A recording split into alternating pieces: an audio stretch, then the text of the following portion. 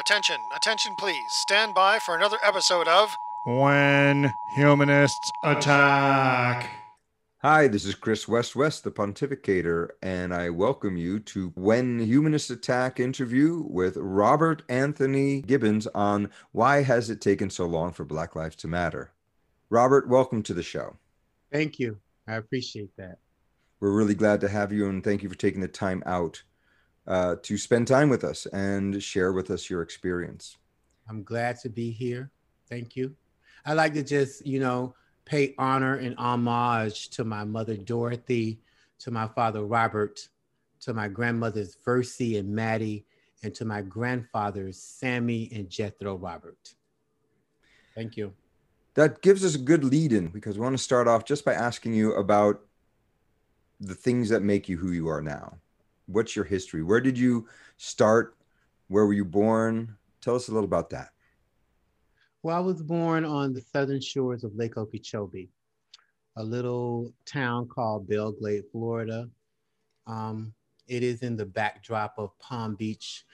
More people are familiar with Palm Beach, the glitter, the fame of the beach and the wealthy and the elite. But I grew up in the most western part of the county.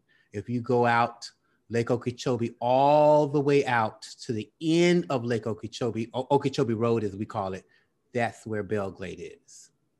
My understanding is that's a very specific kind of a place because in the 1920s, the government engaged in a process of draining the swamps around the lake in order to provide new places for agriculture. Yes, my grandparents came from Georgia. And if you understand the migrant history of the United States, they moved on the migrant trails in search of work. So that's how they ended up in Belle Glade. And they actually resided there my entire life. So I did have a great grandmother that I knew. She lived right across the border from Tallahassee, Florida, in a little place called Bainbridge. But even in the summertime, my grandparents would follow the migrant trails back to Georgia and work in the cornfields in southern Georgia. I know because I did it alongside with them. Until what age were you actually working in the fields with your parents? At least until 13 and 14. And I want to tell you, Chris, I had so many nightmares of corn and celery. And I mean, it was just so overwhelming. But my grandmother told me, she said that your great grandmother Minnie is going to lose her house. So we have to go to Bainbridge, Georgia this summer, and we have to help her. And you're the only one that will help me. And my brother was much bigger than me. He was much more mature, much more athletic. But the Florida heat and the Georgia heat was just so overwhelming. When he did enter the fields, he couldn't take it. I mean, my mother would tell me to get up 6 o'clock in the morning to cut the grass because by 8 a.m. it's 103 degrees. So you can imagine enduring that Florida heat in the fields all day, especially during high noon. I would like to share from close to the tree. Hook. My grandmother would take us across the Georgia line every summer as if we were migrant workers traveling the back roads from Okeechobee to Tallahassee through chicken coops and fruit stands. And the elements change from tropical to deciduous, from dirt to clay, from corn to tobacco to corn. Winding the black bottom, she would batter, dressing them in flour, smothering them in her power, placing them in rectangular pans, covering them in aluminum foil, the toil of the gravy, packing them in her beige Buick, the Florida sun. Through it, she knew, she did not tell. She clears her mind of doubt. She held the steering wheel, shifting it to the right, making it there before dark. Thank you. Your family comes from migrant workers? Yes. And they moved from Georgia into middle Florida, I guess they call it, Belle Glade. Yeah, but Belle Glade was a total segregated place. I lived on the black side of town. Everybody I knew was African American. And we did know other people of other races and other nationalities, but they didn't live on our side of town. Belle Glade was segregated by Main Street. And so other people lived on the other side of town, and we lived on one side of town. And Belle Glade was segregated my entire life. High schools were totally segregated. Stores were totally segregated. Everything I experienced in my life was totally segregated. And that wasn't, I'm not saying that to make it bad, but it limits you. It's a narrow way of understanding and tolerating other people, or other people understanding who we are and where we came from and what our traditions are, because most of the other people attended private school on the other side of the city. I looked at the statistics just earlier. Right now, migrant workers in the town you grew up in are making $25,000 a year, and they're working their butts off to make just that. Exactly. So how about 5 cents a box? And my grandmother was dignified. I mean, she was a dignified woman. She was the supervisor of the corn truck. That's how I know about the cornfields. Because she was in supervisory position, she could bring me and my brother along if he could last. You know, so I would learn the machination of packing corn. And at that time, it was only 5 cents a box. And so you see people on the corn truck packing 1,000, 1,200, 1,500 boxes of corn to make the money they could. Total peonage, total plantation system, you know, owned by large farmers. They never intermingled. We never knew. We never had a history, but we had pride. We had spirit. I had a grandmother that was very glorified. She was a religious woman, but she would take me to Georgia during the summer, and she would take me to the burial grounds of my ancestors, and she would tell me, this is your great-grandfather, John Hanford. He walked from a plantation from Virginia here to Georgia. We grew up behind the Levee plantation. So we might have been related to them. So she was building this history. She was building this energy in me. And I feel like I'm the bearer and the carrier of this history, because it was not informed in school. There was no pride in not only African-American history, but Native American history. The names Okeechobee and Loxahatchee and Appalachie and Pahokee, all of those names, we had no knowledge. We had no knowledge. You know how knowledge is power. So we had no history. And so this is the type of life that I've tried to create as a poet and writer, to bring this history, to elevate the Glades and what the Glades, the terrible impact, but also the prideful impact that is made on my background. The title of this poem is called Home, and it has the epigraph by James Baldwin. The epigraph says, any writer, I suppose, feels that the world into which he was born is nothing less than a conspiracy against the cultivation of his talent, which attitude certainly has a great deal to support it. On the other hand, it is only because the world looks on his talent with such frightening indifference that the artist is compelled to make his talent important. James Arthur Baldwin. Home. Who said we did not receive the death penalty at birth? Our skins bruised by the Florida sun. It is a race and a bean field, a trace and a sugar mill, and yet we are under control and submission. The deadbeat and the dark feet ones that dangle with arms of machetes. And you still do not understand there are no Glades Day for us, only night and purple stalks and pink ghettos and blue stores. And there are urinals on the outside, tribunals for the smallest crime. And there was no equality on the other side of Lake Shore. And I'm not sure I know 50 died with arthritis and 50 more on the dialysis machine. But all excuses are nailed to the cross, said the preacher. Well, I do not believe everything the preacher says. I had to learn on my own, and this is not easy. I know segregation. Beautiful.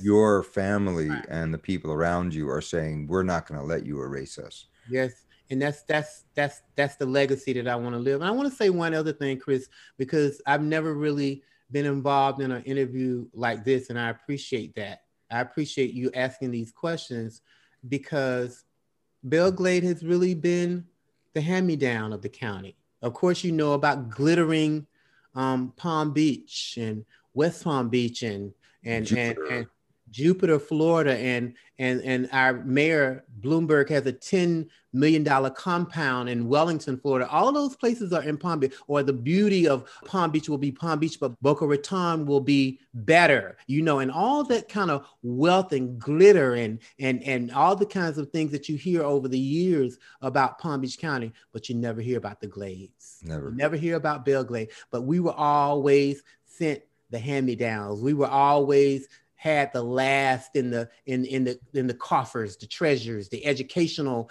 treasures. Teachers had to come to Belle Glade. I'm talking about teachers of other color had to come to Belle Glade to get their bones, if you know what I'm saying, to break in, if you get what I mean. And it's a struggle. So we always suffered. My community always suffered. It was a big thing that I was fortunate that I had a mother that was a teacher. So our street had a sidewalk, but most streets didn't.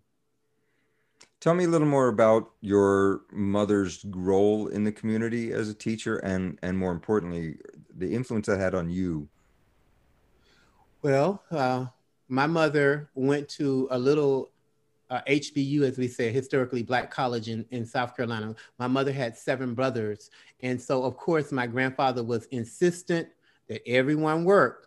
But because my mother was the only girl in that family, he had a liking for her. He was very interested in her pursuing a college education. So out of her 7 brothers, my mother was the only one that had that opportunity to go to college. So she ended up in this little school called Allen University, where she met my father at Benedict College. And both of those colleges are historically Black colleges in Columbia, South Carolina. And so that's where they met. But she did have this fortune to come back and educate her children and stress the importance of education to us. She would sing to us and read to us. And she exposed me to Langston Hughes. So she would read to us early and encourage and write letters on the walls and words and make sure that we would give us as much as we can in the limited environment that we grew up in. And she knew. She knew how limited it was, but she tried her best, as most teachers did at that time for me, is expose us as much as we could. Your mother came from very little and through the sacrifice of her family was able to get a degree at a historically Black university. Right. And instead of going to a large city, right. instead of going to another place, she right. decides to go home. Yes. She decides to go back and give back to the community. Yeah. She became pregnant with me at Allen University. My father was at Benedict, and they had to get married because at that time, the strict background of my grandparents, but they both did finish college. They both became teachers. And it's just an interesting side note.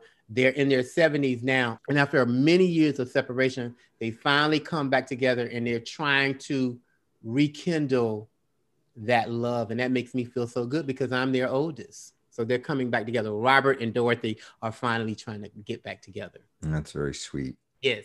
So tell me about your siblings. I just want to know, I think my experience as one of 3 and my experience with other people who are only children, the number of siblings you have can have a pretty big impact on how you turn out as a person. Yeah, I have 1 brother and 3 sisters. 1 passed away in 2015. There are 4 of us left. My brother Carl, my sister Natasha, and my sister Latangela. And all of them are educators or in the education field. So that idea of giving back to the community was really instilled in us. And I've taught back and forth on the college level and the high school level, but I'm a poet. So, yeah. So the background is clear. You have this very strong, very proud family behind you in this impoverished place where as a pair of teachers, your parents would have had some status, I imagine. Yes. I lived on a street where the sidewalk is very, very important. That's why I brought the sidewalk up. The owners that lived on those streets had to pay for that sidewalk to be installed in Belle Glade. And so teachers and firemen and morticians and all of those kinds of people lived on my street. So my street was very significant because I could walk to the elementary school where my mother taught, which was right up the street. And she taught there for 35 years as a third grade teacher. She would take us to West Palm Beach. She would take us out to dinner. We would go to restaurants because she was constantly a teacher. It was not something that she just did in the classroom for a job, but she modeled this. She modeled this type of behavior because she wanted her children to know that there's a bigger world and there's a better world out there. But we were so far west to Lake Okeechobee that we had those back roads. The back road to US 27 led to the back way to Fort Lauderdale or led to the back way to Miami so we could get there quicker. But those trips were big trips for us. You know, those were big time trips because we were going to the city. So she would take us and expose us. She gave me violin lessons. She made sure I had piano lessons. She made sure I read. She made sure I ate 3 meals a day while working on her graduate degree. And she had 5 children. And we had a very, very strong family because my grandmother would take care of us while my mother was in graduate school at night. So there were so many wonderful things, but then there were so many oppressive things. Growing up in a segregated plantation-like system, all we knew was the sugar mill.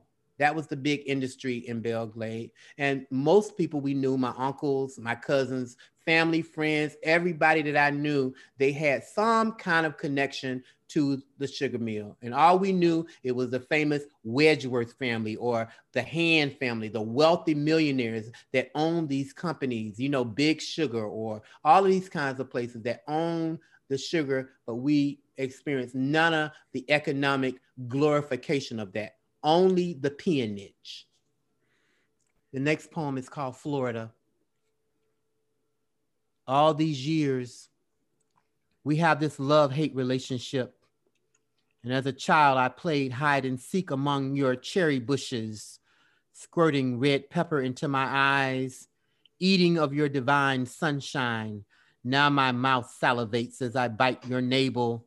I suck every juice from your citrus. I still nibble your breast, as rotund, as profound as grapefruit. And I claim you as grand matriarch. Your civil locks remind me of moss near the border as I ride your Biscayne Bay Road in search of myself.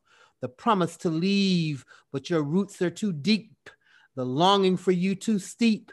Now my eyes water for Jacksonville's spine, each curve as old as the Spanish ancestors, as primitive as the doubloon, the little red schoolhouse that gave me birth, baptized me from the fountain of youth, kissing Tampa Bay's mouth, intersecting the skyway, you, the Southern woman, the 8-hour ride down your orgasm, from Tallahassee to Miami, from deciduous to tropical, from heat to hotter. I want to take my clothes off in a topless ghoul night.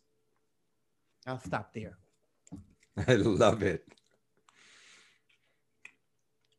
One of the things I uncovered when I was doing research was that Edward R. Murrow did a documentary on Belle Glade, and it's called The Harvest of Shame. I haven't seen it yet, but it was the last documentary he did before he left CBS, and it shook the country up.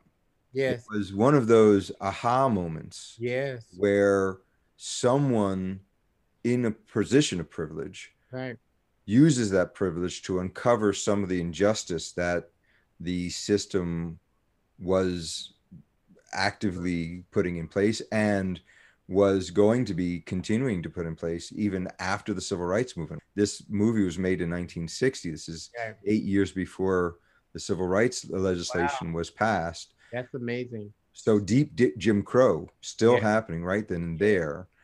And I bring that up partially because I think that it's a good idea to watch. Just, I mean, you said when you heard about it, wow, I'd love to see what my town was looking like back then. But I just want to point to this being another moment where white America was given an opportunity to look at the way that we were treating a group of people. Exactly. And there was a bit of a outrage Right. when that was shown, but that outrage and moved on and forgot about it. Yes. One incident happened in my entire life that always come back, and I tend to just get so sad and emotional about it. And it's that my mom wanted me to have piano lessons so bad. And so she located this teacher on the other side of Main Street, a wonderful piano teacher. And right now, I don't remember her name. I'll call her Miss Connor. So Miss Connor, the piano teacher, said, yes, Robert can come. He's a very precocious young man. He can come and take piano lessons. And so my mom would regularly take me to her house, drive me to the front door, wait for me to go in. And one day, her husband had not met me yet. I had been taking piano lessons with Miss Connor for like 6 months. And the husband had not met me yet, but he took her into that back room and he said, if you teach that N-word piano lessons, you're done. I heard it. I went back home and told my mom, but she never responded to me because I was very small. She never responded about it, but I never went back to that teacher's house again. And I thought the woman was a wonderful, wonderful educator and exposing me to piano lessons at a very early age, because I was like 4 or 5, and I had this gift for music. Eventually, I began to take up saxophone or violin, but I did have a gift for music. And so that kind of stopped that right there. I know that you said that your parents are very religious and your grandparents are very religious. What was going on inside of you, the understanding of your relationship with your parents and relationship to your belief Right. as you got older and realizing that you were gay? Right. That is, Chris, that's the hardest conflict that I've come in contact with in my entire life.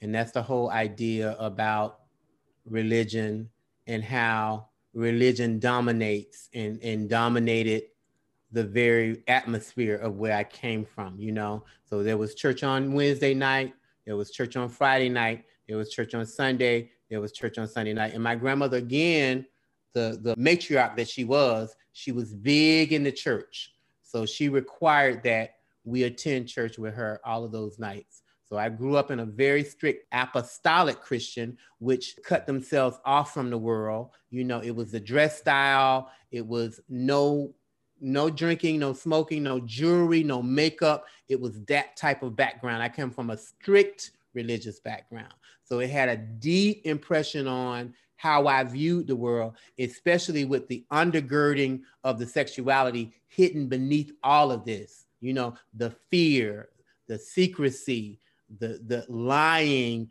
to cover up who I really was. There was never any liberation for me. My first time experiencing a gay club or being with a group of gay people was when I went to college. So there you have it. That I didn't even know things like that existed. That's just how my parents tried to keep us innocent, but also keep us separate from everybody else. Tell me, if I don't mind me being a bit probing, right, about developing your sexuality as a gay Black man in Belle Glade in high school. Yeah. It was hell, Chris. It was hell. That's why I had to hide it from my parents. And my mother would often question, because she was an educated woman. So she wasn't dumb, or, she wasn't far behind. She had been off. She had come to New York. She had, my father grew up in New Jersey. So she had been in New York with him. She had been places. She had seen things, but I guess she wanted me to open up on my own. And then she had this kind of protectiveness where she just really wanted me to verbalize it. And I never would. I lived a very sad middle school and high school life. Even into college, when I even began to open up and liberate myself a little bit, it was still difficult. And I don't want people to think that it has to do with my parents, because it did not. It had to do with the environment I grew up in. It had to do with no exposure to nothing, to no culture or anything like that. Nobody that I could look at it as a role model. So I had to create this whole persona within myself and lie and bury the secrets that entire time. She knew, I think, and people knew, but they would never speak of it because I was their child, and they would never address. I was my grandmother's first grandchild, so she was a very religious, very stately woman. So they wouldn't address it, but people knew. It wasn't a hidden secret. But in the Black world, it's complicated. That's the only word I can use for that. Yeah, because you have this very strong, deep religious founding and foundation. Yes. But you also have these people that you know are gay. Yes. And In the you church, love in the them. school, in this community, into this, into that. Yes. But you could never, ever talk about it, you know? I remember I went to high school in Harlem in New York City in the late 70s and early 80s. And I remember the senior year, Mm-hmm. the last month or two of senior year, all of these friends of mine Right. came out as gay, kind of like Right. they kind of like got in a room together and said, Right. we're coming out. Forget this, we're coming out now. We've got a Yeah. couple of months left. And a Right. lot of them were from the African American community Right. and were Right. very, very deeply involved in church choirs Exactly. and all of that. Yeah. And coming out was a real risk for them. I did a little research on Belle Glade, Yeah. and one of the very harrowing statistics Right. was the official unemployment rate in 2010, which was the last census. It is a bit old to be sure. Official unemployment rate was 15%. Wow. But the mayor said the actual unemployment rate is more like 40%. Mm-hmm. And 50% of the African American youth in Belle Glade has been in prison. Yes. So the basic setup for life that you were given. Yes. Tell me how you moved on from being in Belle Glade. It was so difficult. It was so difficult.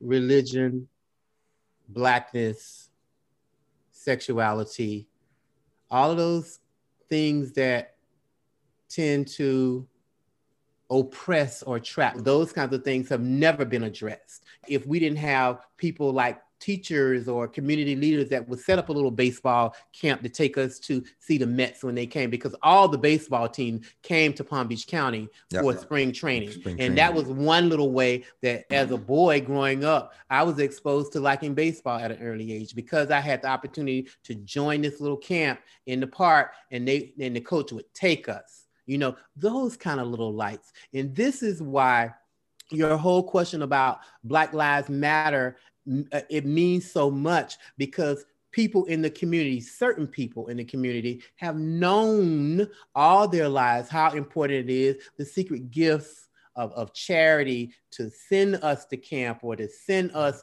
on a trip to Washington, D.C. I was a safety patrol in third grade, and it was only $75, but my mom couldn't afford to send me to Washington, D.C., but somebody secretly paid that money so that I could go to Washington, D.C. It was just like these little lights along the way that say that there are people out there, and this could be of any color, any race, who knows, that life in general matters. Yep. But specifically for me, African American life matters, because I come from total devastation, total erosion, and most of the time, total death. I know many people that have had gifts and genius, and they never had an opportunity to experience that because they're so beat down, they're so oppressed, they're so depressed.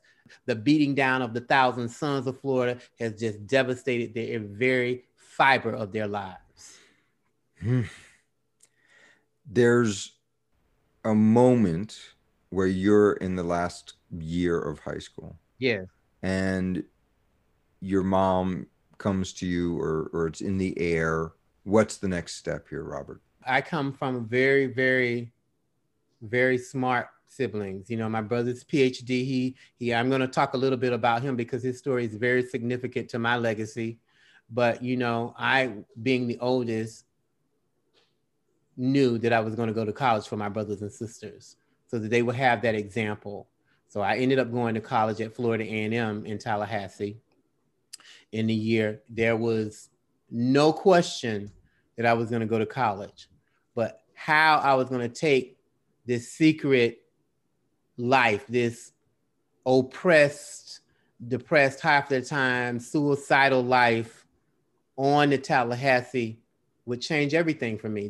Just like I said, this would be the first time that I experienced a gay club or gay people or somebody that was interested in me or how I looked, because I always thought that I was a misfit.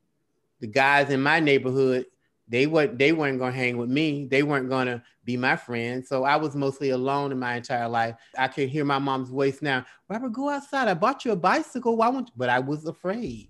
I was afraid because I knew I was going to be ridiculed or put down or beat down. And I couldn't tell her, because if I told her, then that would lead to the next question. So I lived a life of secrets. Yeah. Yeah. So you get to Tallahassee and finally the secrets can come out. Could come out there, but yeah. Well, obviously not still at home, right? Still hidden from her, you know. Yeah. Still hidden from my grandmother, the evangelist. Still hidden from all the religious folks down south, because I didn't want them to know that I was kind of coming of age, kind of finding myself, kind of figuring out that, okay, I can be this way. I'm not the only one in the world that has this feeling on the inside. I thought it was a sin. I thought it was wrong to be this way. I thought that I should be like my uncles or the people up the street that had a house full of children and a flatbed truck and a house with 10 pigs and a dog. You know what I'm saying? That's the way I thought that I should be. But no, my life was different. Robert, this has been a wonderful discussion. Right. I want to plug my book before we go, right? No question. In 2012, I published the first book by Three Rooms Press. It's called Close to the Tree. And in 2019, Poets Wear Prada Press out of Hoboken, New Jersey, my dear friend Roxanne Hoffman published this small chapbook of my graduate thesis called Flight. Thank you so much. You're in Florida. Mm-hmm. You're at this historically Black university. What did you study at Tallahassee? History and African American Studies was my major. And I went there in high school. I played the saxophone in the high school band. And so I went and joined the band in college. So I marched in the college band there, but my major was history. And the world is so homophobic. You know, I experienced so much homophobia when I went to college that the dorm life was very difficult for me, that I eventually had to move off campus. And again, all of these things, I couldn't tell my parents about it because one thing had to lead to another. And that was having this conversation that I had with her when I became 50 years old. And we'll talk about that a little bit later. Here I am in college, my first year, and people locking me out of the dorm, you know, taking my underwear in the lockers, throwing them out the window, you know, turning the lights off, all kinds of, because they had heard that I was gay and I was on their floor and they didn't like it. So something pops into my head. This happens every now and then. A gay club in Tallahassee in 1982? Yes, one gay club. Okay. One gay club in Tallahassee, Club Park Avenue, right downtown. But see, Tallahassee had two schools. Tallahassee had Florida A&M, and they had Florida State University, which was a big university. So of course there were lots of gay people in Tallahassee, amazingly, because there was two universities there, one Black and one of the other color. You were extending the history of your family going to historical Black colleges. Right. Tallahassee, the tall hills of Tallahassee make up 7 hills, and Florida A&M sits on the highest of those hills. Okay. Florida State sits on a lower hill. So it's kind of like Rome, right? The 7 hills of Rome. Yes, okay. Yes. That's cool. That's a great, I didn't realize comparison. I didn't think about that. Thank you. Thank you. So you're finally able to start exploring your Yes, sexuality yes, in a sense, because it's not like you can fall in love and find a boyfriend and bring them home and have exactly. them be a part of your whole life. You're still shutting that off. Right. When you said I was at the school studying African American history Uh-huh. or Afro American studies, Right. I was at City College or in a similar time, Yeah. and Yeah. there was a very large movement in New York City at the time. Professor Jeffries, very Mhm. famously, challenging all of these basic assumptions that white culture has about Right. our culture, the culture that we all share. Right.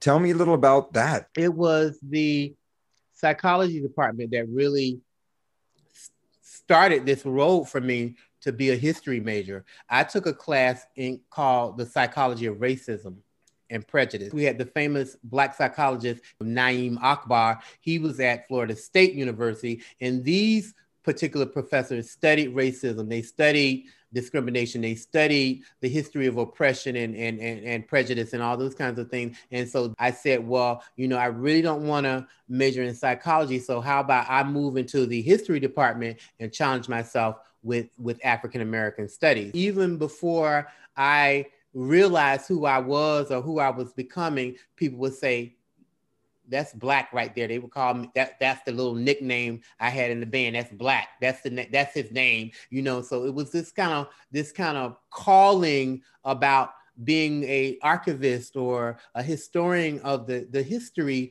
even before I knew that this was the road that I was going to walk down. Yeah. You get your degree Right. in African American studies Right. and history. Yes. What's the next step? The next step is I go back to Palm Beach County. I would like to share. I'm close to the tree. Tamarind. Tamarind is the color of my mother's womb. An oblong peninsula juts into the Caribbean Ocean. It's the color of mango as far as Lake Okeechobee. Call me Aunt Lily of the Valley. Call me Flood the Cemetery. Call me Kumquat. Call me cherry and lavender. Call me aquamarine. Call me out at night before the fireflies light. It is the color of a birth canal. It's swampy. It's sawgrass. It's honey. It's molasses. Call me Uncle Sammy. Call me Tammy Trail. Call me Appalachia and Manatee and Strawberry. Call me Wasissa. Call me Wasissa the pollen, the honeybee. Call me Elizabeth Bishop and Wallace Stevens. Call me home. Call me Zora. Call me Hurston. She is still stillborn, jumping for the sun. Call me back to color. Call me back to Florida. Call me back to temperate, so simple. Call me Glades. Call me Everglades. Call me to the water where turtle eggs lie. Call me Sanibel. Call me Naples. Call me the city of orchids, the bridge over Singer Island. Call me back. Call me Palm. Call me a beach bag. Call me her port. Call me Pahokee. Call me Loxahatchee. Call me the belle of the Glades. From about the time I graduate from college to about 30 years old, I'm at home with my mom. I do start off substitute teaching, but then I get this very, very prestigious teaching position at the Burt Reynolds School in Palm Beach.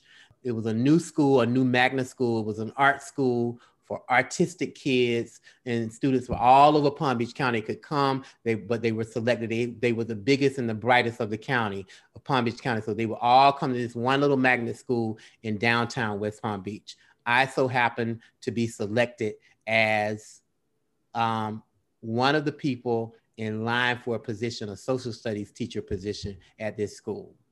And the racism and the discrimination I went through to get that position. The administration waited to the last minute to tell me I was hired. So my mom, being a teacher, knowing how to set it up, goes with me the weekend before school starts and helped me set up my classroom, set up my bulletin boards and all those things that were required. And then I want a teacher with 16 years of experience. I want a teacher with 20 years of experience. And on top of all of that, they give me 6 different preps. If you understand a first year teacher shouldn't have no more than 2 preps. Maybe I'm teaching government or social studies. They give me government, anthropology, political science, just to wear me down. Yeah. Roadblocks. Knock me. My first year, never taught in a classroom before. And so, but what they did not realize is I had a mother that was a warrior, and she had taught for 35 years. You know what I'm saying? I do. She knew how to encourage me and showed me how to just put the pieces together, how to organize myself as a teacher and make the lesson plans, because that was the next challenge, you know, getting all those lesson plans and then get them on time. Because if I didn't get them on time, that would be the next problem. Right. It will be another problem. He's not organized. He can't get him in on time. He can't handle this job. He can't be at this prestigious school. We don't want any African Americans at this school. You know what I'm saying? So they're setting you up to fail. Yep. I was young. I'm a white guy from a middle class family. All the barriers that were put up for me, I put up myself. Yeah, but we survived it. And well, I laud you. I mean, that is the fact that you see each of these challenges as something to take on and something to engage and to overcome the adversity. Right. That is laudable. It wasn't easy though, Chris. It wasn't easy for me, you know, because when I went back to Florida, that means I had to challenge the sexuality. So that means that I had to battle the religion. I had to battle the religious folk. And it wasn't a physical battle. It was an emotional battle that one day I'm going to have to come clean. Yeah. Or I'm going to live a lie for the rest of my life. Yeah. And I decided that I would live the lie a little bit longer until I heard from one of my good friends from college. He said, I'm living in DC. You want to come up and spend the summer with me? And that's how I ended up in DC. So I went and stayed with my friend Isaac for the summer and ended up in DC after teaching in Palm Beach County for at least 3 or 4 years after I graduated from college.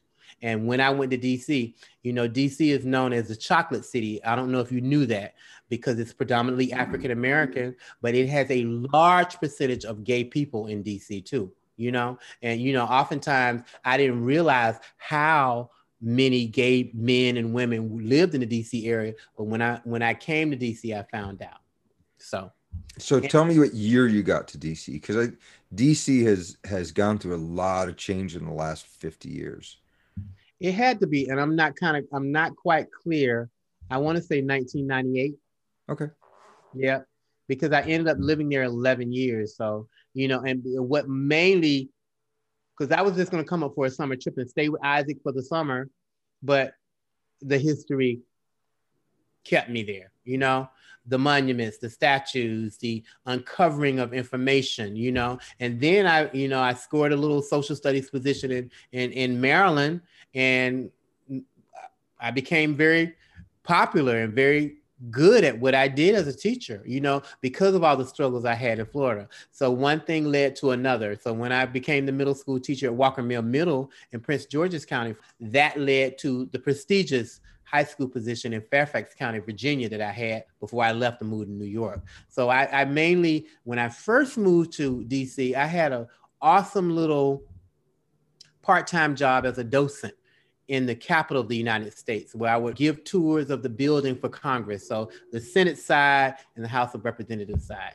And that interests me because all of the Georgia marble and pink Tennessee marble and the 150 feet from the floor to the oculus of the dome and the rotunda and all of that kinds of stuff, you know, it excites a history major. You know, it excited me. So it was just like, wow, you know, one day I could even be the historian of the Capitol or the historian of the White House or anything like that. But that job also had its issues. I love the story of being a docent. I love the story of your fascination with historical buildings and history, because I share it. Yes. I go to Washington, D.C., and I am totally transported by the history and the weight of the history. Right. This is not a happy history. Right. It's not. When I look at the American flag, I am proudish of some of what we are, and proud of the ideals that we strive for. Exactly. But I am not at all proud of a lot of how we got here. Right. a quarter of me is English. And Frederick West came over in 1735, Awesome. and he bought himself a plot of land in North Carolina and 100 slaves. And I have that in my history. There is no question that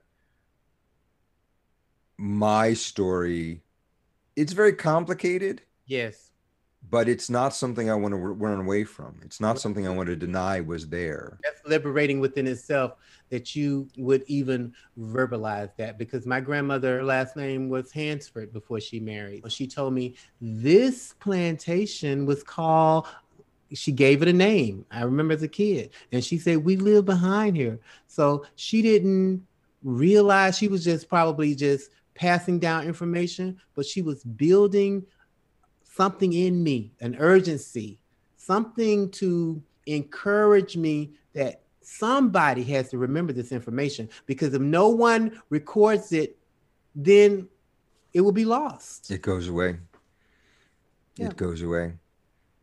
One of the reasons I'm spending so much time on your story is I have friends and relatives who refuse to learn about the actual reality of systemic racism. They don't believe it exists. They actually don't believe it exists. Oh, it exists.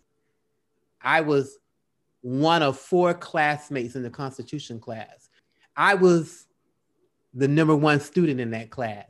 And the other 3 gentlemen that were in the class were of the other color. All received full-time jobs, good government job. To work for Congress at that time was known as a good government job. So we all wanted full-time positions. Robert, we only have a part-time job for you. We don't have any other positions. And I didn't know they had full-time jobs until I ran into them one day on the subway, and they said they even knew, you know, who knew? I want to work in the Smithsonian too. I want to work in the White House too.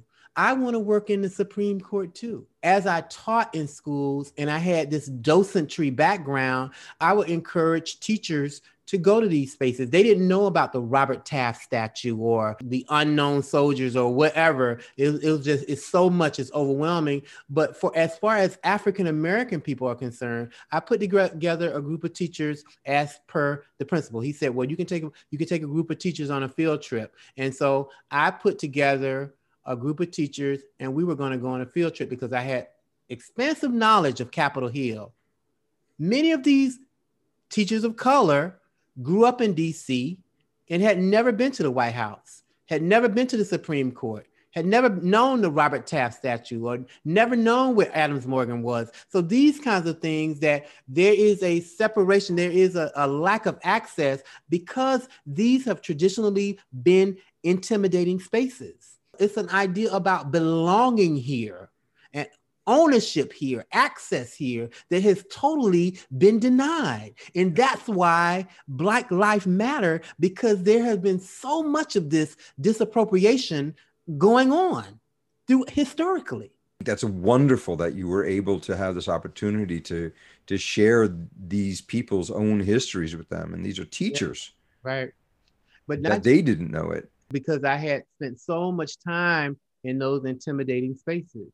I was in high school when they started digging up the foundations of the new Police One Plaza downtown, when they found the African-American burial.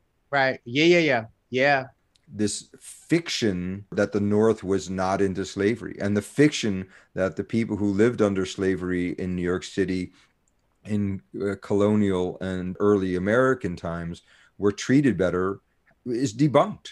Yeah. Just straight up debunked. So to pick up the story, okay, you're in Washington, D.C. I'm in Washington, D.C. And you've been a docent and hit systemic racism in getting a full-time job there. Yes. And had a great time. You worked at a school in Virginia, and then you got to New York City. Yes. And that was in the late 90s. I had been hearing stories. My mom had been reading poems about Langston Hughes and Harlem, and I was attracted to the whole Harlem Renaissance and, you know, the very au revoir of coming to Harlem and discovering the poets and the writers and the artists of New York. That would be one of the highlights of my life. One summer, I received a position at Gonzaga All Boys Catholic School in Harlem. And that's how I ended here. On the request of a teacher, I had won a fellowship through the National Humanities Council for middle school social studies teachers at NYU on Frederick Douglass. And so I came up and I befriended this gay African-American teacher in the workshop. And he said, I'm getting ready to retire from this all boys Catholic school in Harlem, and I'm moving to Atlanta this year. And so I would recommend you to the principal because I like your personality and I like who you are. Well, he did just that. He went to the principal and recommended me before he moved to Atlanta, and I got the job. And so that's how I ended up in Harlem. So it wasn't even a job application. It was through word of mouth. I said, oh, New York I'm already receiving gifts from New York. I came here this past summer, and next year I'll be able to teach in New York City. So that's how I ended up in New York. And then I started joining the poetry because I had been writing since I was a kid. My mom encouraged journaling, but I didn't really realize there was some type of energy there to expand until I moved to New York and started going to the different poetry readings around the city and connecting to other poets and artists and writers and novelists. And they would tell me, well, you should go there. You should join this organization. You should meet them. And this was the whole glamour and connectedness of New York City that I love so much. The man I eventually married, he was also a writer and a poet. He grew up in a little place called Sherburne Falls, Massachusetts, and graduated from Williams College. But we met in a poetry reading in Brooklyn. And we decided to meet and hang out, have coffee, and eventually dating led to one thing, and then a relationship after that. Yeah. You were married with Robert for 10 years? It didn't happen like that. Oh, it didn't happen. Well, tell me. Inform me. Robert had been in New York for at least 25 years.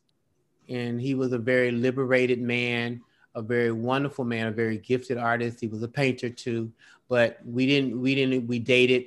And then eventually I did move in with him eventually, but we didn't marry. All along, Robert had cancer. And so he was informing me along the way that he had this sickness and that I should prepare for it. This was after maybe 4 or 5 years of being together as partners. He said, you need to get yourself together for this. Never could get myself together. But other than beyond him exposing me to the larger United States, of taking me to Portland and taking me, up to Massachusetts and meeting his family, I'm still in secret. I'm still hiding. My family. From your family. My family knew nothing about Robert, but Robert's family knew everything about me. I knew all of his sisters and brothers, all of his siblings, his nephews and nieces. I had been down to Bethlehem, Pennsylvania, had been up to Sherburne Falls, went on trips, but I kept that secret until the end, a month before he died. So what happened a month before he passed? He passed away in February of 2015, a week before his birthday in February. But we take this honeymoon finally in January of that year, 2015. He specifically wanted to go. I didn't want to go, but the nurse said that I could not take Robert away from a vacation from his death. If he wants to go to Miami and celebrate this, because he already knew he didn't have much more time. So if he wants to go to Miami and celebrate vacation away from your death, then you must go with him and you must celebrate along with him. We do just that. And also, he wanted me to have this dialogue with my parents. That was a great gift that Robert left me. He left me this idea about telling your truth. And my mother sat on Miami Beach and cried before me because she was like, how dare I think that she would judge me? How dare you keep this secret? How dare you suffer all these years inside? Robert was up to 19 pills by that time. I was suffering, trying to hide all of this paying by myself. And my mother and my brother came because they were worried. My sisters in Nashville and I had a sister in Tennessee. They were all worried about why was I coming to Florida and what did I have to tell? Because I told them that I need to meet you in Miami Beach. I have something to tell you. But and they thought you were sick. They thought I was sick. Yeah. And they were freaking out. Yeah. And so I get them down to the famous Betsy Hotel because Robert went all out. We had first class services on Delta Airline, and we also stayed at the famous Betsy Hotel for Artists and Poets on Miami Beach. So he wanted to do it like that. We moved into the Betsy for 2 weeks.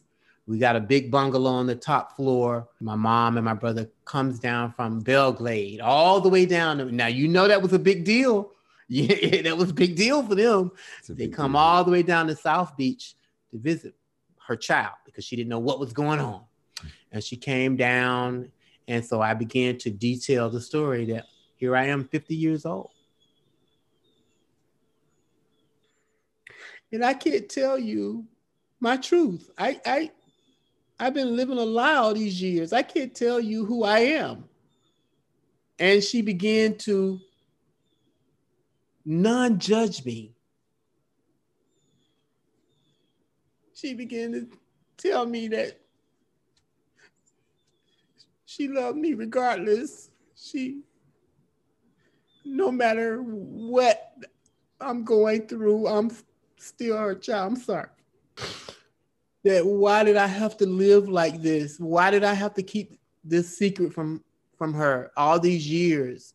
That she and my brother, they would support me no matter what I'm dealing with, that I had a family that loved me for who I am, that treasures and honors my creativity and what I do in the world and how I place it in the world. And so it took me 50 years to tell my truth, Chris. It took me 50 years. And it took your wonderful husband to force you into this confrontation.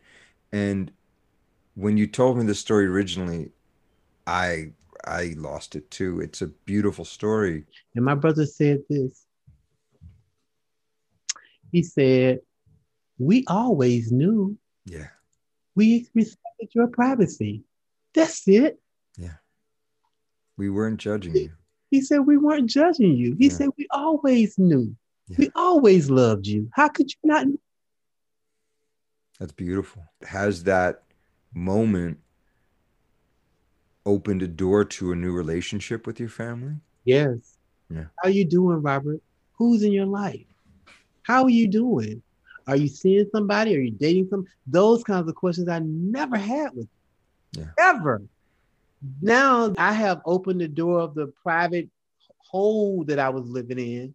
And now they can ask and feel comfortable about it, because I had this big barricade, very defensive, very angry, for many reasons. Religion, Blackness, Southernness, all of those kinds of things make you this way because you're trying to just survive it all. Yeah. Survive the energy, the ugly energy of that can sometimes comes your way from growing it up where I grew up. My brother was an athlete. He played college football, and he always said as a kid, I'm going to be principal of that middle school. Years and years of my mom encouraging him, discouraging him. Palm Beach County is very discriminatory when it comes to moving people of color into the ministry. Carl went and got his PhD, and now he is principal of that middle school. There you go. That's been his lifelong dream, to be principal of that middle school, but he is principal of that middle school now. I had a wonderful opportunity to go to Oregon and really experience the expanse of nature. So this is built upon the premise of my love for history and nature, and thank you, Chris, you evoked some of those feelings in me. So I want to just share this piece called Kingdom of Land, Sea, and Sky. Only one picture reminds me of what I just left. For a few days now, the time will change to order back to the east, the show business of the empire. I will return back to the didactic, the refractive light that sun can't break through on Times Square, the buildings that tower, the air they occupy us, owning us with their dominance, and their prominence possessing a few and consuming some their dreams. But I, though, imagine the landscape of New Amsterdam before the arrival of the Dutch, and all others who claim sovereignty and seniority, like the time of the beavers, Turtle Island, and the blocks of Clinton castles. Maps were not drawn by cartographers. And it was the native instinct of the Iroquois nation or the Shinnecock before Washington made his great sojourn up the Delaware. I had a chance to witness Hood and the Helens of the West and the discoverable places, and even this present time to witness a sandstorm off the forest, off the Pacific City, with enormous width and breadth of the barks of the Grecian and Douglas fir. No wonder Thomas Jefferson sequestered Lewis and Clark and his famous assistant York to travel by keel boat up the Mississippi, lands of accomplished beauty, the kind with fortitude when breathing in the clouds at noon, rising to the sound of the osprey or the long-billed murrelet. It makes us feel differently about the way we think and live, the way we take for granted the natural. More than us, they are more beautiful and more ancient. Imagine counting the rings in the bottom of the redwood. Much of the forest has been cut back. It has been commercialized, but there is still enough vista point looking down so far, and it's all river and mountain and cloud until the dissolving of the haze. And all I could do was journal like Lewis and Clark, like Catlin, like O'Keefe, like Robert Colescott. I had never seen the big feet of Lincoln as big as an Oregon oak. The breathtaking beauty allays the fast pace. And in the words of Mark Twain, I am the American. Beautiful. So that's my poem, Big Land of Kingdom, Land and Sky. So I'm going to throw a little curveball in, just a little side. All right. Very famously, Spike Lee made a movie called School Days. Yep. Which investigated the tensions between two parts of the African American community: the lighter skin, the lighter complexion, and the darker complexion. That movie came out while you were in college. That's right. My mom had 5 kids, and we are all different shades and different colors. That particular situation is said to come from the plantation. It's called the field slave versus the house slave. And so the house slave had more privilege because they were lighter, or they were more closer to the plantation owner, and the darker skin of my complexion would be working the field. And we saw that not only in sororities and fraternities, but we saw them in jobs and situations. A good friend of mine who was a lighter skinned brother, he said, Robert, if I was darker skinned, no one in Louisiana would respect me.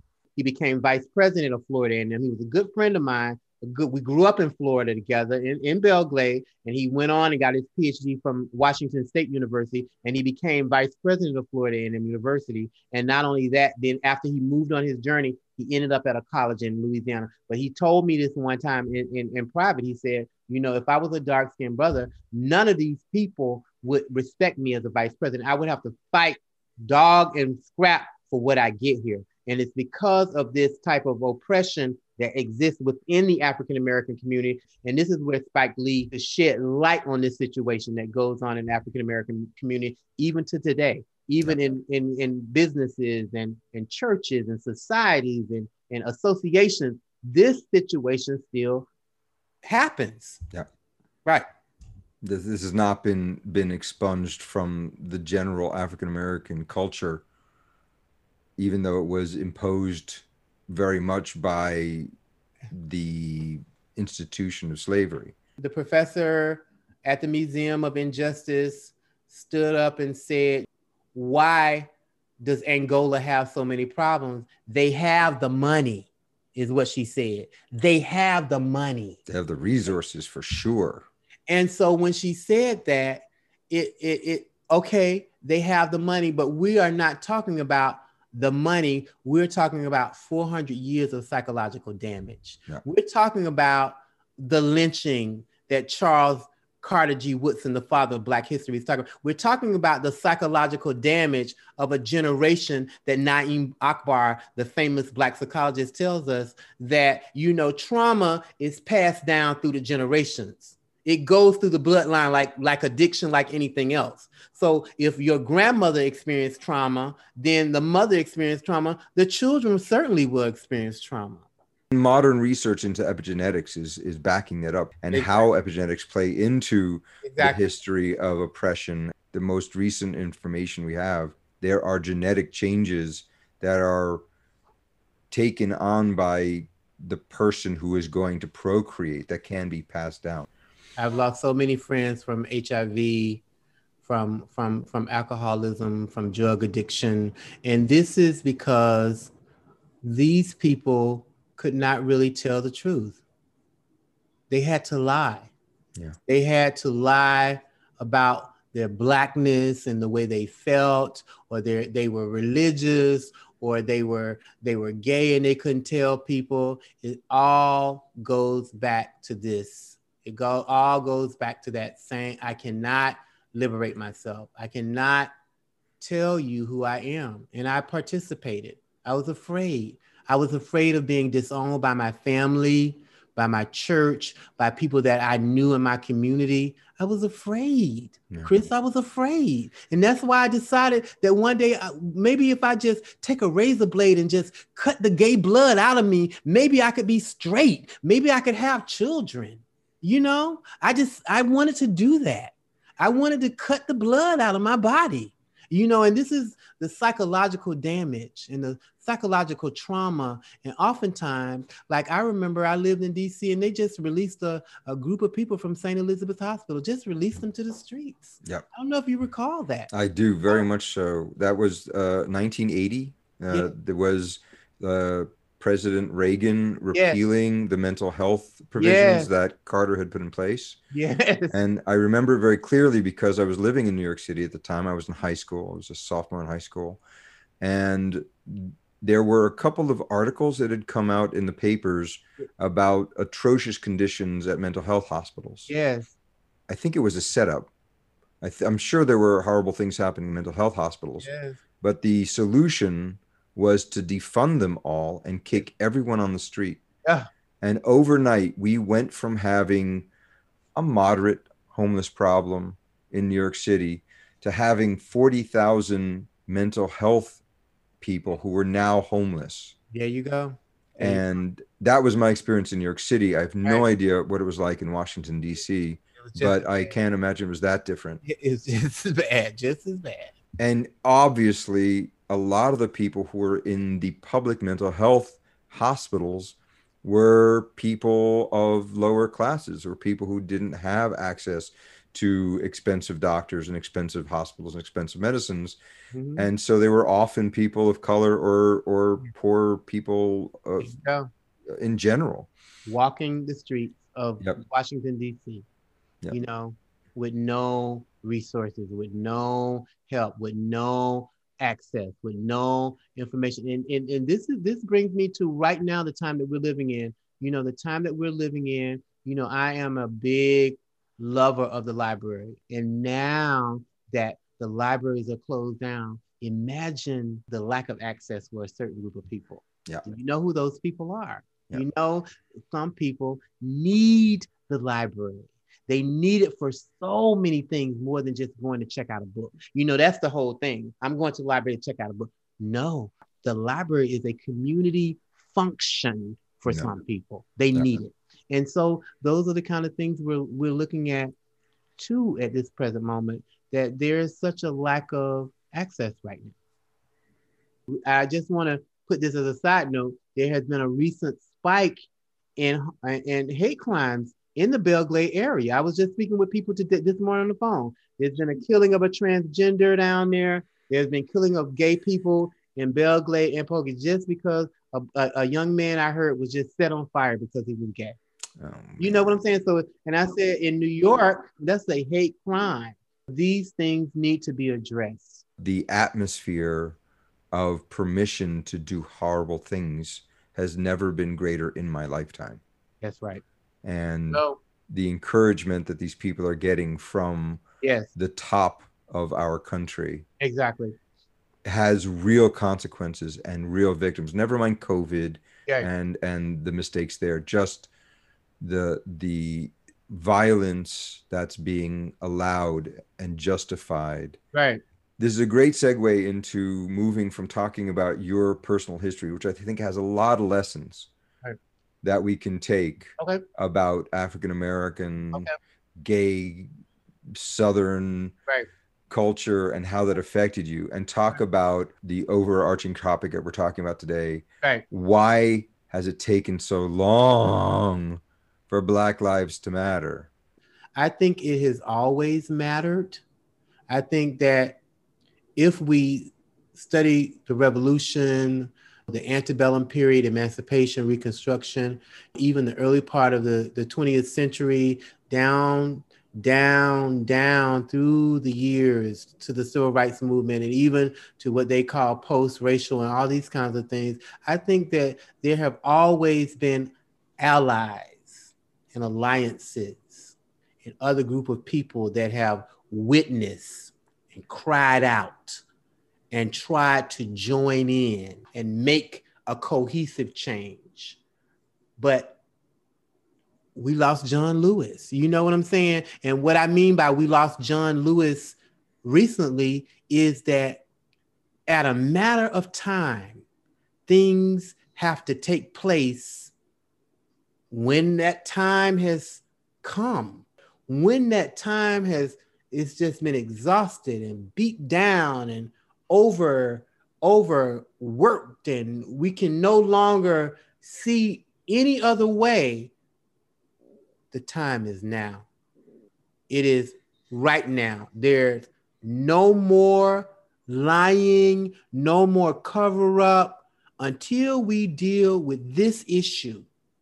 I mean, African American issue, until we stop lying about that, until we stop acting as if they don't exist. And this is all it's been, Chris. It has been a big fat ass lie from the very beginning of the revolution, from Peter Salem to Phyllis Wheatley to Lucy Terry, all these people of color, poets and writers and revolutionaries, from Frederick Douglass, from the very beginning, from all these people that have addressed this issue through their writing, through their art, through their music, through their song, through their jazz, their poetry, their rhythm and blues, whatever they have cried out to you, and yet you deny.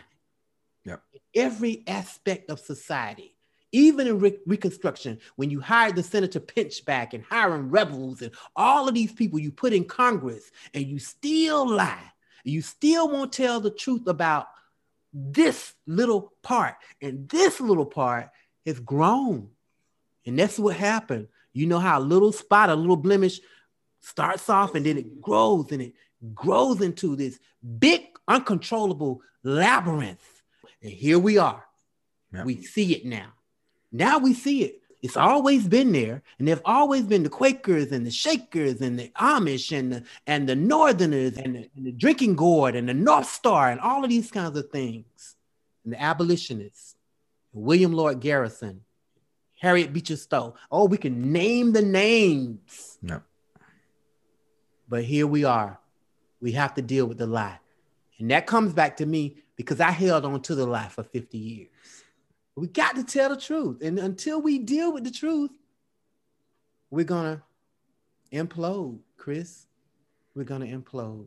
I am a compatibilist, as they call it. So a compatibilist is someone who believes that my truths should be compatible with what we see in the world around us. Yes. And that is no longer what's going on. We have lots of people who are proud to hold up lies as truth. Yes. In order to maintain their membership in a group. Yes. And I have a number of people in my family, a cousin of mine who I have Facebook interactions with. Right. And she is a diehard Trump supporter. Mm-hmm. We watch the exact same presentation the president gives, a speech, and I'll walk away with completely different information. Right. I will walk away criticizing what the president has said, and my cousin will get off and post on her Facebook, Right. this is the greatest president the country has ever had. How can you not see that he is doing great work? Right. And I agree we have to spread the truth. Yes. But we have to find a way to agree upon the truth Exactly. in a way that's irrefutable. Right. I say Black Lives Matter. My cousin says all lives matter, blue lives matter. Right. And I say there are nuances here which you are unwilling to engage in. Right. And there was one friend of hers who said, well, who's this crazy liberal guy who keeps on posting on your comments? And she says, well, that's my crazy cousin from Vermont. Right. And he says, what kind of un-American BS is this? Right. And I was like, un-American? Well, that's a really interesting point, because my position is that it's un-American to deny people the right to vote. It's un-American to deny people the constitutional rights to be free and enjoy life without persecution from the establishment, from police, from getting jobs. Right. Right. So where do we find this truth? How do we come to a place where we share this truth? And how do we get that truth out there? Right. That's a very good question, Chris. I just want to go back to Belle Glade, where I come from. That segregated place, that place that was divided by Main Street, that still in 2020 is still divided. And so no one would meet each other on the other side.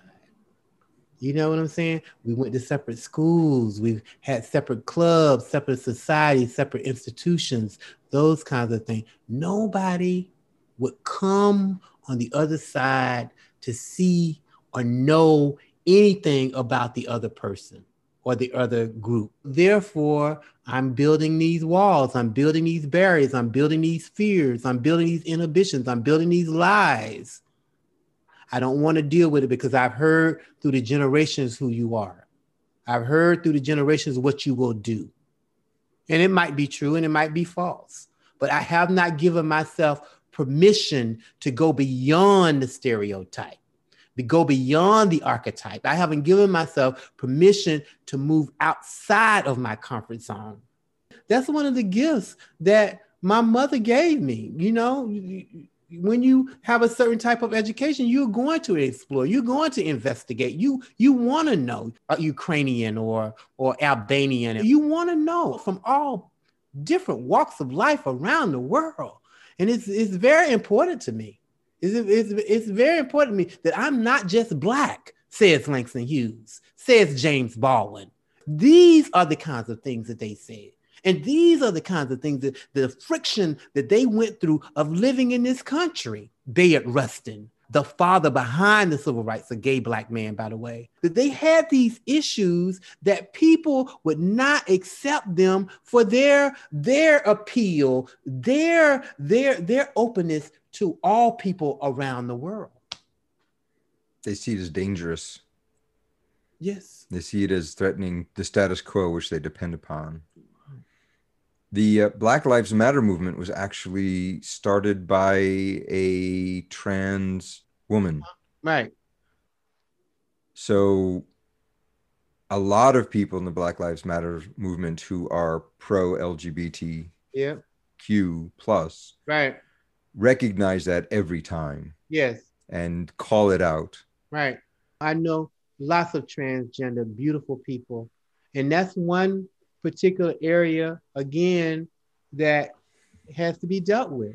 We talk about Black men being killed and Black women being killed, but transgender, that's a whole nother set of statistics that we will not deal with. And I mean, it was not until I went to the Trans Day of Remembrance where we made makeshift altars and we walked down the streets of Harlem holding all these names of transgender people around the country being murdered, you know? And it's not just one or two people. There are 30 and 40 in this city and 50 in that. It's overwhelming at the amount of death that goes on in the transgender community. I've written some poems in the past about them. Unfortunately, I don't have any with me, but I do know and I do ally along with the transgender community. The transgender movement is a difficult movement for just about anybody who is not a part of it or influenced by it or affected by it, right, to come to terms with. Right. It's very easy not to dive into the reasons that trans rights are important. Right. I have a trans teenager. The second that I found out that my child was having these thoughts, offered them mental health help in order to dive in, and not someone who was programming them to say, I'm not this person, but someone to explore the actual questions and the feelings. I still have deep-seated problems dealing with pronouns.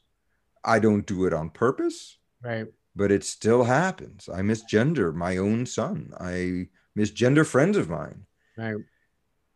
The Black Lives Matter movement is itself fractured in a sense around the trans question. Oh, yes. And some people are saying, we have enough to worry about just with the Black Lives Matter without bringing in the question of trans or gay or any kind of queer rights.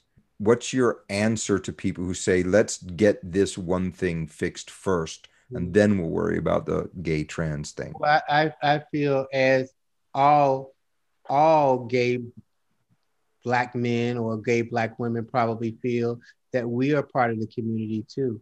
And so this situation is just as intricately involved as the larger issue they're trying to claim, Black Lives Matter. I mean, this is a part of that problem, that little thing that's growing, that little thing that will grow and grow until it's uncontrollable. And here we are.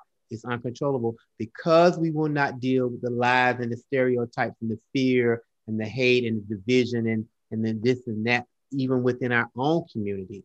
We have to deal with those, whether it starts off in a small way of addressing it alongside that issue. That there are millions and millions of African-American, I'm saying millions of African-American men in Florida that cannot vote. You know what I'm saying? Because they have been imprisoned and they have been marginalized and they have been cut off of society. And imagine out of all those million of African-American men that have been in prison are gay. You know what I'm saying? Let's deal with it. Yep. Let's deal with that issue, you know? And we can really think about the pain that some of our recent stories that are coming out now. This is true pain, true fear, true afraid of being disowned and looked down on because that person can't really tell who he really is to a certain group of people. And it's a problem. It's a big problem. Yeah. No matter how I'm talking about, it's a small one apart of the community. No, it's just as big as that problem. Yeah. So let's deal with it. And the religiosity. Yes. And the feeling of justification in treating the rights of others as less important because you feel you're right because of your belief. Right. And getting that support from the guy next to you saying, you're right. This goes against my belief too. Right. Yeah. My uncle passed away and he had 26 children, but he's a man, the father of all those children. And say he's a man, he has a right, he's justified to have 26 children from 5 different women. No, it's not right. But you gave this, that. No, you can't do that. You see what I'm saying? I do. I think we can take Belglade as a surrogate for the country at large. Yes. I think looking at the history of Belgrade, Yes. the segregation in Belgrade, Yes. the depth of the religious belief and Yes. how that causes the perfectly nice people to do pretty unthinkable things to their friends and neighbors. Right. I think Right. it's a very interesting point. And certainly I just want to make a point just in case somehow this segment ends up in the hands of some people in Belgrade and they get upset with me that I'm speaking my truth. And I'm the native son of Belgrade and I love where I'm from, but this is not only a liberation for me, but it's a liberation for all that has gone through the same thing that I've gone through. This is an opening. This is a door. This is a beginning of the end. You know, this is where we need to start talking about it.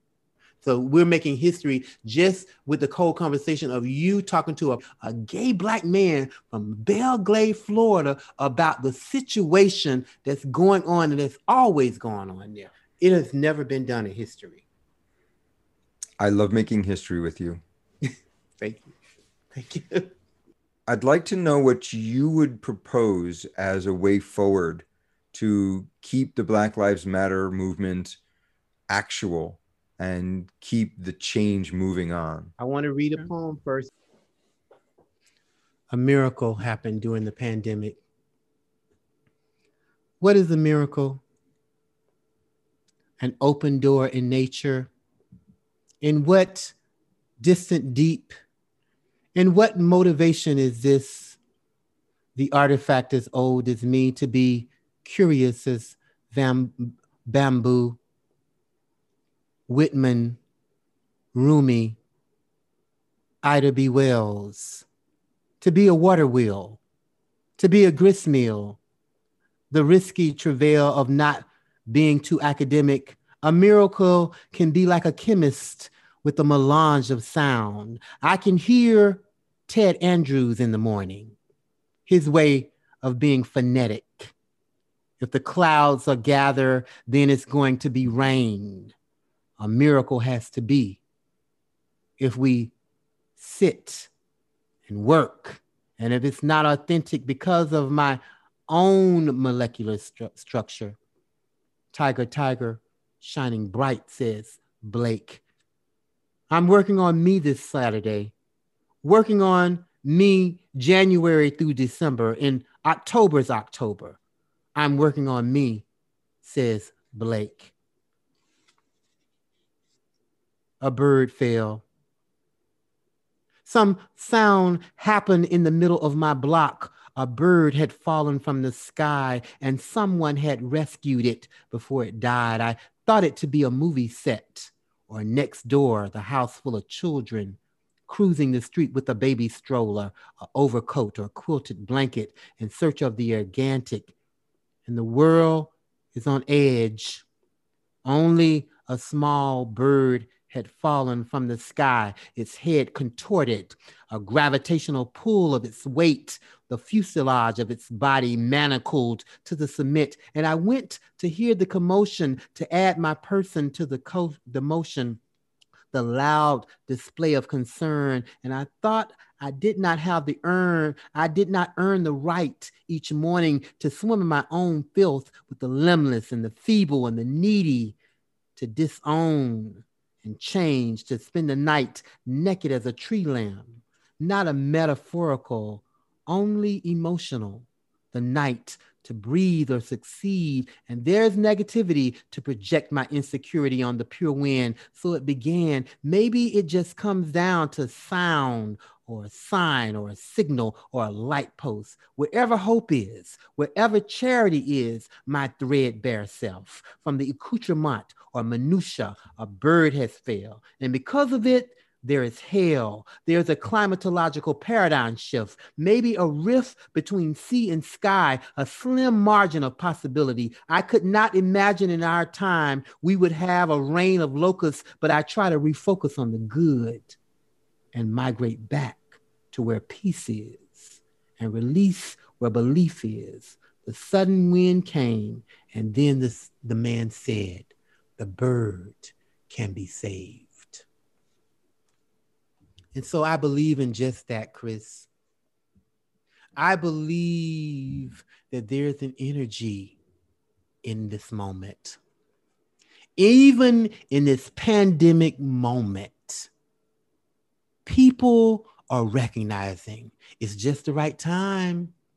It's just the right moment. It's just the right sign. It's just the right climatological shift in California, in Alaska, in New Mexico, and it's just the right time.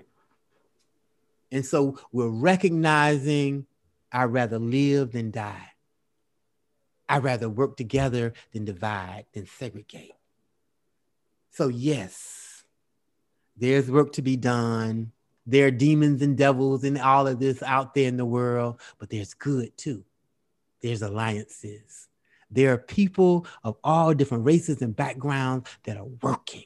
They're essential people. There are people out there in the world that are fighting this enemy that exists.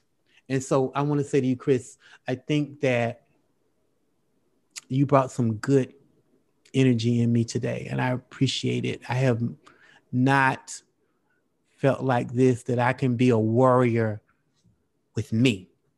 When I sat there and saw that bird fall from the sky, that I recognize that there are many fallen birds, there are many fallen people, that there are going to be somebody that's going to help us along the way. And so this is where I'm leaving it with myself, and to the people that are hearing my voice, change has to start with me. I have to tell the truth in order to liberate others. If I can't tell the truth to myself, then I can't tell the truth at all. We've been living in a world where breaking news is every minute, where the hype is 100% all the time. Yes. Where there are no calm moments for reflection and discussion. You're just waiting for the next hit. But we don't know how many people are dead, do we, Chris? No. We don't know how many people have died, do we, Chris? Nope. We don't even know the statistics, do we, Chris? Yeah. We know some statistics. We don't know how accurate those statistics are, depending on who's saying it. But I know that I cannot rest without putting my voice out there. That's what this project is all about, is trying to get our voice out there. And I'm seeing the name Belle Glade for the first time in a new light, because it's the French spelling of Belle. It means beautiful glade. Yes, right. And it's a mockery of its own name, the way it is now and the way it has been. Yes. But it can be turned into a beautiful glade. Right. It's always been one of the highlights of my life that I thought that maybe I could go down and start a museum, build some type of helpful monument for the people I know, for the essential workers, for the people that have just helped build this nation through the sugar industry, through the agriculture, some kind of something that I could do, somebody that can help where I come from, just give them a little hope, a little help would just make things change a little bit. And those people will say, wow, the world really can change. In order to think that you can do what you think is right, that you know is right, but are afraid to do it, you just need to see that someone else had the courage to do it in front of you, and you can get that courage. I agree completely. Well, Robert, this has been a wonderful discussion. Right. I want to thank you so much for taking the time out. I don't want to stop. We've been talking for almost 3 hours. Yeah. And I could talk for another 3. Me too. You're a wonderful guest. Thank you. And I don't think this is the last time that we're going to be talking in this platform, Right. and certainly not in life. Right. So I wanted to thank you for joining us. I want to also thank our tech crew, Robin, in the background doing all the work. Robin. Thank you, Robin. We're going to give Robert another opportunity to give us one more poem. Okay. I want to thank you so much, and I look forward to working with you on making the whole world a better Belglade. Thank you. Thank you. In 2012, I published the first book by Three Rooms Press. It's called Close to the Tree.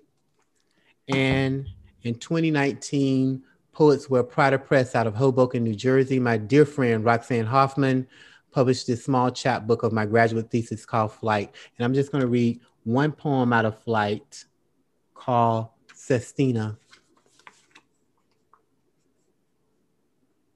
It's only an hour until I board. I want to get there to the other end to make Pacific time. There it is above me, my longitude and latitude packed. My bags, I'm tagged like a tat as I sit between unknown people. Some too big because I want the Tacoma sun. I want the red of mestizo brick, the pinpricked sun of Sitka spruce, and to follow the river there when I touch down on Walla Walla, big corner of the universe. A burst that is fog and lighthouse, not smog that sits as in a skyscraper, but tapers the evergreen, packed while salmon snake up river, packed with the Wishram man and his papoose. The sun make me loses my nativism as I sit like a caboose. I want to see oddities there. Antiquities as bleak as the forest is, pick cherries in the Draper Valley, big bold women ride yellow bicycles, big gourmet trucks make me not rush, not a packed subway train, but the smell of rain is there in the state of Oregon. In Sun River when I touch down on Walla Walla, and there is Georgia O'Keeffe to follow, Cow Skull, sit from 1933. I want to be as old as gold, sit like a tumbleweed, the color of Mardi Gras, big as Lincoln's Oregon oak. I want to find N.C. Wyeth there and Robert Cole Scott when I touch down, packed with kayak on the Willamette River. Forage me, son, when I commune with the octopus tree. As sacred as time is, convince me that to be transcontinental is to be traveled as the railroad. I want to sit as a carpetbagger, a swagger of tonic. The sun is fresh, given big nest of earth, freshly packed my Moon River. Finally made it there.